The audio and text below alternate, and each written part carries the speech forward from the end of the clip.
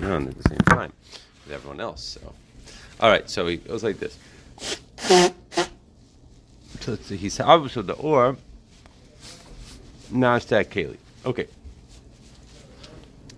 Bichlal. This is actually the way Rabbi Paltiel explains idea of a tzimtzum. I think he does a really good job of explaining the basic concept. So I'm going to reiterate what he says, and then we can take it from there. There's basically two aspects of every tzimtzum. On the one hand, right, you have the or. So, for example, let's imagine you have a white light. Right? Imagine you have a white light. The white light, when it gets refracted through a prism or through a cloud or something like that, comes out on the other side, it looks like a rainbow. Now, what exactly is happening here? This is a good example of a tzimtzum, which means like this. There are two aspects that need to take place in every single tzimtzum. Aspect number one is that there is, so to speak, a glue which holds that light together. Don't talk to me about science because I have no idea if this is true or not, but I'm using this as an example. There's, so to speak, a glue that holds everything together in the light. The first aspect of a tzimtzum is that this glue, this high-level light, this high-level energy goes up. Right? So the high-level energy is able to go up. It does go up. It gets sucked up. The second thing that happens is... Wait, the glue goes up or the light goes up? The glue that is holding, so to speak, the light together. You have to stick with me with this muscle, okay? Stick with you, okay, got it. The glue that is holding it together goes up. Then, the second aspect that happens in every tzimtzum is that the lower level of the light winds up breaking apart. So, in my muscle of the white light and the rainbow and the cloud, when the white light hits a prism, a cloud, whatever, the first thing that happens is that the glue goes up, which allows all of the other pieces, so to speak, to break apart. Okay? Now, think about it in terms of Tzimtzum Arishon for a second. You had infinite light.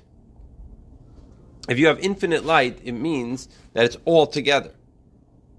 What do we see with that infinite light? What we see with the infinite light is light. That's it. You don't see anything else in it. Just like with the white light, you don't see that there are different colors, right, based on the refraction, the speeds, and everything like that. You don't see that. All you see is white light, right? Similarly, when we have the Or Ein Sof, before the Tzimtzum, all you see is light. That's all you can see. What happened with the Tzimtzum was that inherent within the light, the higher level light broke off, got pulled up. Automatically then, that causes the lower level light, whatever is inside, to break apart. Now,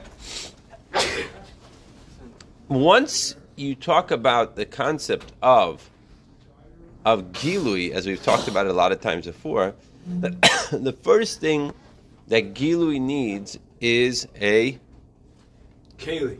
Zulus, right? Something to be Gilui to, right? There's no such thing as Gilui to in and of itself.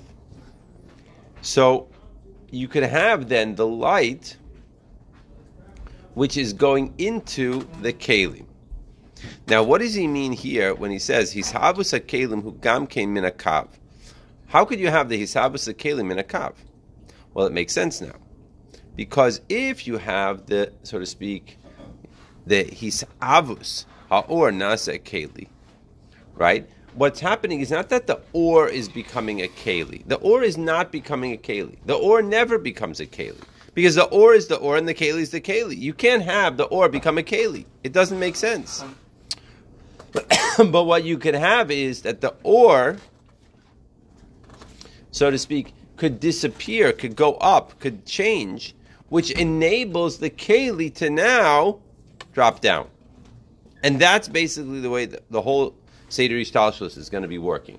At each level, the higher level light goes up, the keli drops down, and then the ore is then going to become re-infused into the keli. And that's what winds up happening at each step of the game. Okay? So let's go now forward.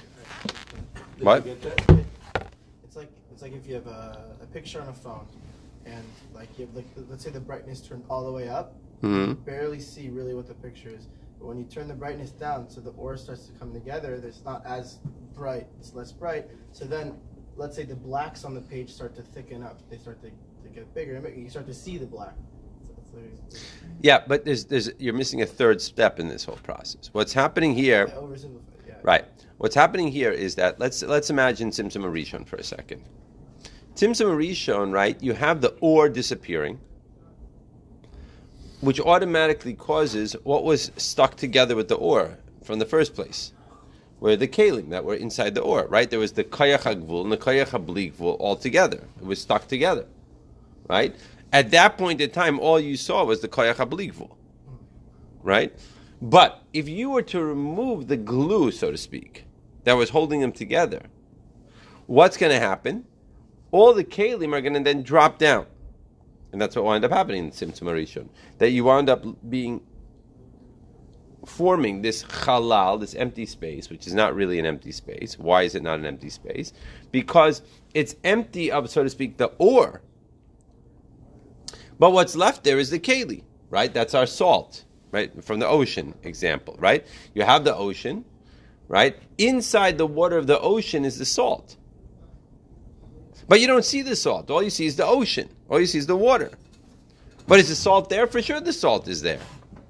But all you're really seeing is the ocean, because the ocean is overpowering, right, the salt. Or the water is overpowering the salt.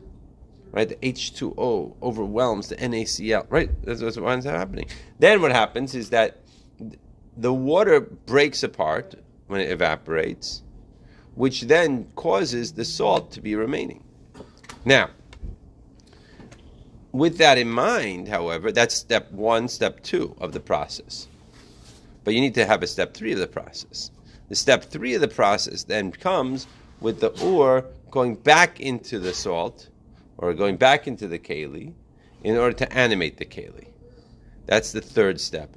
And that's what happens in every single step, from going from world to world to world to world to world. That you're going to have, on the one hand, you have the ore and the keli together of that level, acting on that level. Then you have the ore, which winds up lifting up, right? Because it gets sucked up, it gets vacuumed up, so to speak, which causes the kelis of that next lower level to drop down.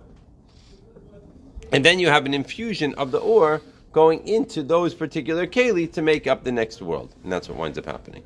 But that sounds like each world that is not a hishtalshlus of the next. It's exactly ishtalshlus of the next, but each one is a tzimtzum. How do you have ishtalshlus from one world to the next? In other words, what's the difference between Zah going into Malchus as opposed to Malchus going into a new world? Can you say that Zah going to Malchus is ishtalshlus and Malchus going to the next world is not? No, it's a different experience that's happening. The light is spilling over, and then when it leaves, there's no light spilling over. When did I say light spilling over? What's the process of Malchus going into the next world?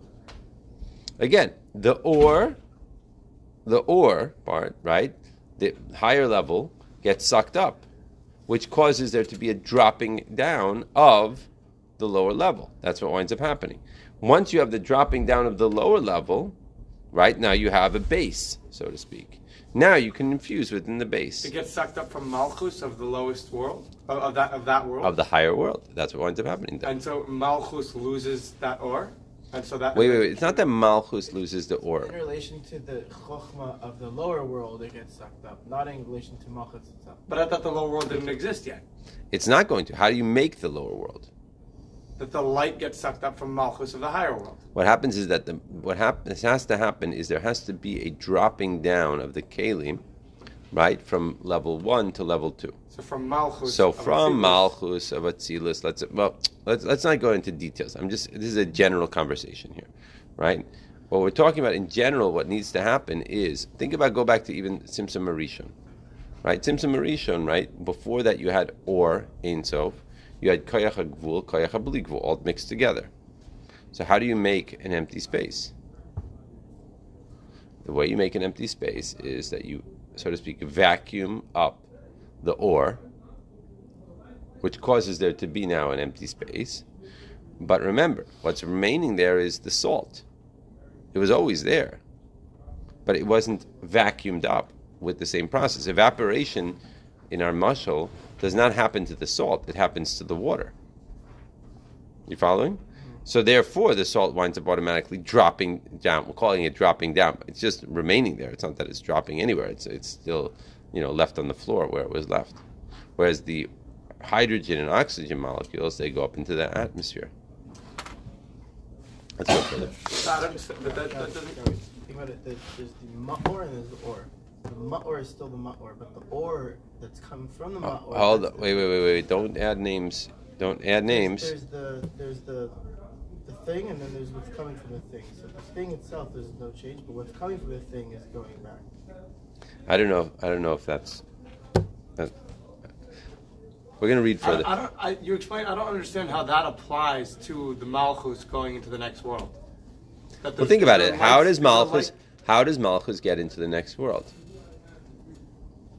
That the light from Malchus goes up into Zah, so the Kalim. I did not say that. I did not say that. I did not say that Malchus. I did not say that Malchus. The light of Malchus goes into Zah. Did I say that? No. Okay. So then, what happens? That the light goes up again. And Think concept. Think concepts a second. Think of the concept for a second. If you have, go back to Tzimtzum Arishon. Do you understand that concept? Yeah. So the same thing happens in every single world. Every single situation is exactly the same. Every tzimtzum, every world going from one world to the next is going to be a tzimtzum. Okay, we can talk about it more after. I want to read more. So this kav is known as the kav hamida. Because it's being drawn down in a way of mida and gvul from the Or Ein Sof Baruch Hu.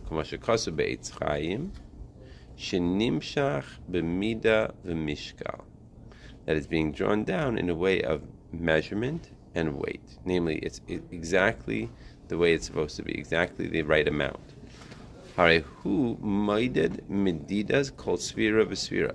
So the kav is going to be the original measurer, so to speak, of all of the different levels, going from level to level to level to level. Kama yispashet v'yimshach oro va'ad poi tavo v'sulo. In other words, how much light should be drawn down into what exact place? It should go until here and not further. V'zehu inyan medidas ha'oros v'kelim. So this whole concept is the concept of the measurement of the oros and the kelim. Hainu be'eza oifen yimshach ha'or. Namely, in which manner should the or be drawn down? V'kama yispashet, and how much or should be drawn down? V'achar kach yugbal v'lo yispashet od, and afterwards it becomes limited. Put a boundary around it, and it's not going to be drawn out anymore. D'zehu inyan hakeli. So that's the job of the keli. In other words, so the or is being measured, a certain amount of or for a certain keli. And the keli also is limited. The keli has this much content, right, and not any more content, right? So a keli, using a simple example of a keli that's 8 ounces, is not going to take on 22 ounces, right? I mean, that's a very, very simple idea, but it's not really as relevant here. But that's basically the concept, right? There's only a certain amount. So there's a certain amount of ore that is held back, which is allowing the keli to drop down, right?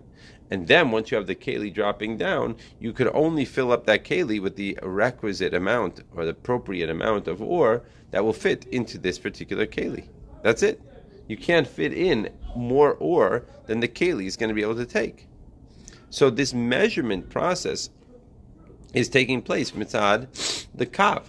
number one, how much ore to pull up in order which kalim are able to go down, and number two, what ore is going to go into that particular kalim. Now, the kalim do not get created. The kalim were all created from the beginning. So all the kalim are within. It's in a certain way, it's almost like, if you remember those Russian dolls, like where you have one big doll and then a smaller doll inside, and then a smaller doll inside, and a smaller doll inside. It's a similar idea. You have, on the higher levels, you have huge kalim, right? And as you go down to a lower level, the kalim are going to get smaller and smaller. But it's not that the kalim are being created. What's happening is that the amount of ore that is being, so to speak, held back, which allows the lower level of keli to come out, is going to cause the lower level keli to be the one that's being drawn down. Yeah. So, this ore that's filling the keli, is this the second light, like the light that's coming down, like the kav light? Yeah. Is this the same ore that fills the keli when we do mitzvah saseh? It's a different kind of Okay, ore? so that's a different thing, because there's the general concept of the Seder Ishtalshelus, which has a certain baseline, what I would call baseline ore, which is keeping everything in existence. And then you have a additional ore that we're able to draw down that causes there to be different types of yichudim and things like that happen in the whole Seder Ishtalshelus, mainly through to Atzilus, through our mitzvahs. Okay, so that's a different idea. So in other words, what's the difference? Generally speaking, the ore that's coming down is just a lessening of the ore, the Seder Ishtalshelus. So like if you have Chachma gives over to Bina, Bina gives over to Zoh, Zoh gives over to Malchus. That's the general pattern. However, through mitzvahs, you could have a situation called a yichud. Now, what's a yichud? A yichud is where, for example, you have Abba ve'ema, right? Chachma and Bina, right? Now, generally speaking, Chachma is higher, Bina is lower. So there's going to be a limited amount of Chachma's ore that could go down into Bina, right? However, if you make a yichud is that you're able to lift up Bina to a level where it's parallel to Chachma. In being parallel to Chachma, so then it's obviously going to be able to receive a totally different type of infusion than the infusion that would take place when it's below Bina. So these Yehudim are able to take place dafka in our by us doing Torah and mitzvahs. So then the whole system winds up becoming revamped with much more ore than would be the normal case. If you can understand. In other words, let's say that the normal case, and these are totally random ideas here, but let's say that there's 100 pounds of ore in Chachma, and generally speaking, it gives over 75 pounds to Bina, and Bina gives over 50 pounds to Zoh, and Zoh gives over 25 pounds to Malchus. And then Malchus goes down to the next world, and it can give only over 5 pounds. Again, this is. However, when you have a yichud that takes place, so then all those numbers get ramped up, right? Because of the level of the fact that the lower level is able to lift themselves up. Besides for the fact that it's a different type of light that you're able to bring through the system, and that's also takes place. As much as we try to simplify this, it's not simple. It's very complicated. Okay. So I'm trying to simplify it in order to make it more clear, but you should know it's not so simple. It's complicated. Okay.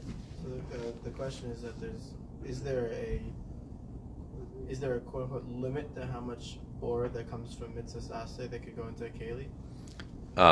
No, I don't think so. I think that what happens is the keli grows with the ore also. It's almost like a water balloon in that way. You know what I mean? So based on the amount of ore that you're able to bring in, especially in the world of Atzilus, because the world of Atzilus, the keli and the ore are equal. So if the keli and the ore are equal, so by definition, if you're drawing down more ore, then you have to have a bigger keli, a wider keli, whatever.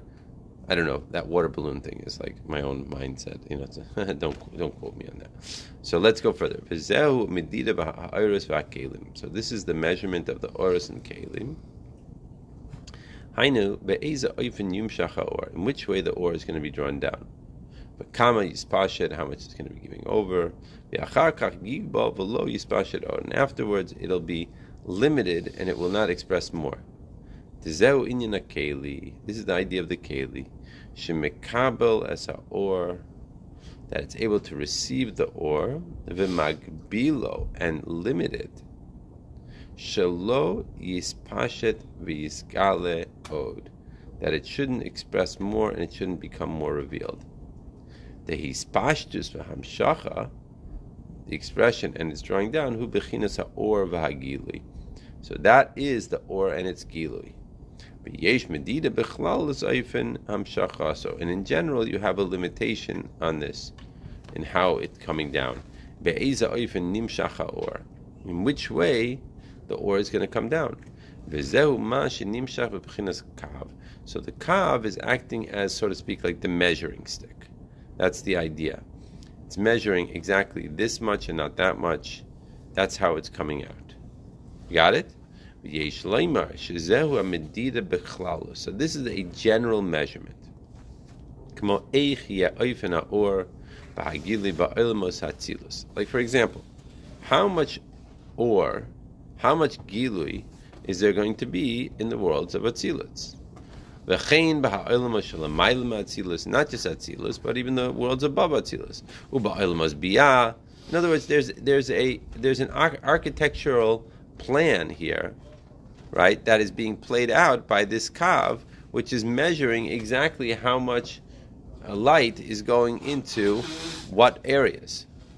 B'yadua sheyesh kelim, because it's known that there are kelim, v'tzinoros. Tzinoros means pipes.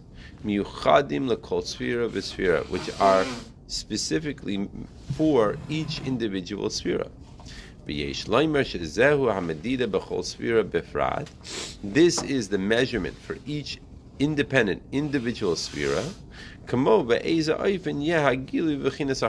For example, in which way there will be a gilui in chachma, and in which oifen it's going to be a gilui in bina. And that's the way it is in all the different spheres. Yeah, going from one to the next, to the next, to the next. Let's skip the parentheses for now. Now, as much as the or is also limiting, but the main hagbala is the afka coming from the keli, because that's the keli's job. Shemagbil es haor. Its job is to magbil, to limit the or.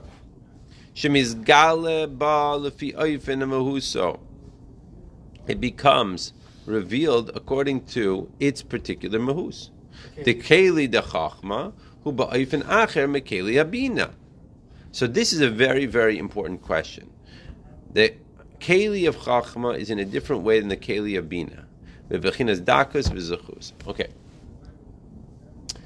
The question that he's going to be going into, and we're going to deal with this more tomorrow, is, on the one hand, we see clearly that the keli of chachma is different than the keli of bina, which is different than the keli of zoh, etc.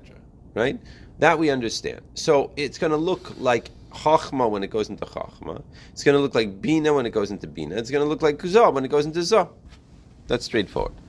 The question that we are going to have is the light totally and completely simple, pashut? Meaning, if you have this, is it the same exact light that happens to be going into the keli of chachma, and that's what makes it look like chachma? Or can we say that there's a natural netiya of certain light to go into chachma and other light to go into bina, in which case we're going to say it's not pashut? This is a very famous argument in Kabbalah that goes back 600 years, 500 years. Right? This is a very, very important point. Right now, what he's saying is that the keli itself is what's making the difference. But on the other hand, he said before that the kav also plays a part in it. So we are going to have to understand how that works. But right now we're holding by the Keli is what's making a distinction between Chachma to Bina, Bina to Zoh, etc., etc. So if the light is going into the Keli of Chachma, it's going to look like Chachma. And if the light is going into the Keli of Bina, it's going to look like Bina. That's what it looks like. The question though is does a particular light have a nitiyah for a particular Keli? That's going to be the question. And this is all to answer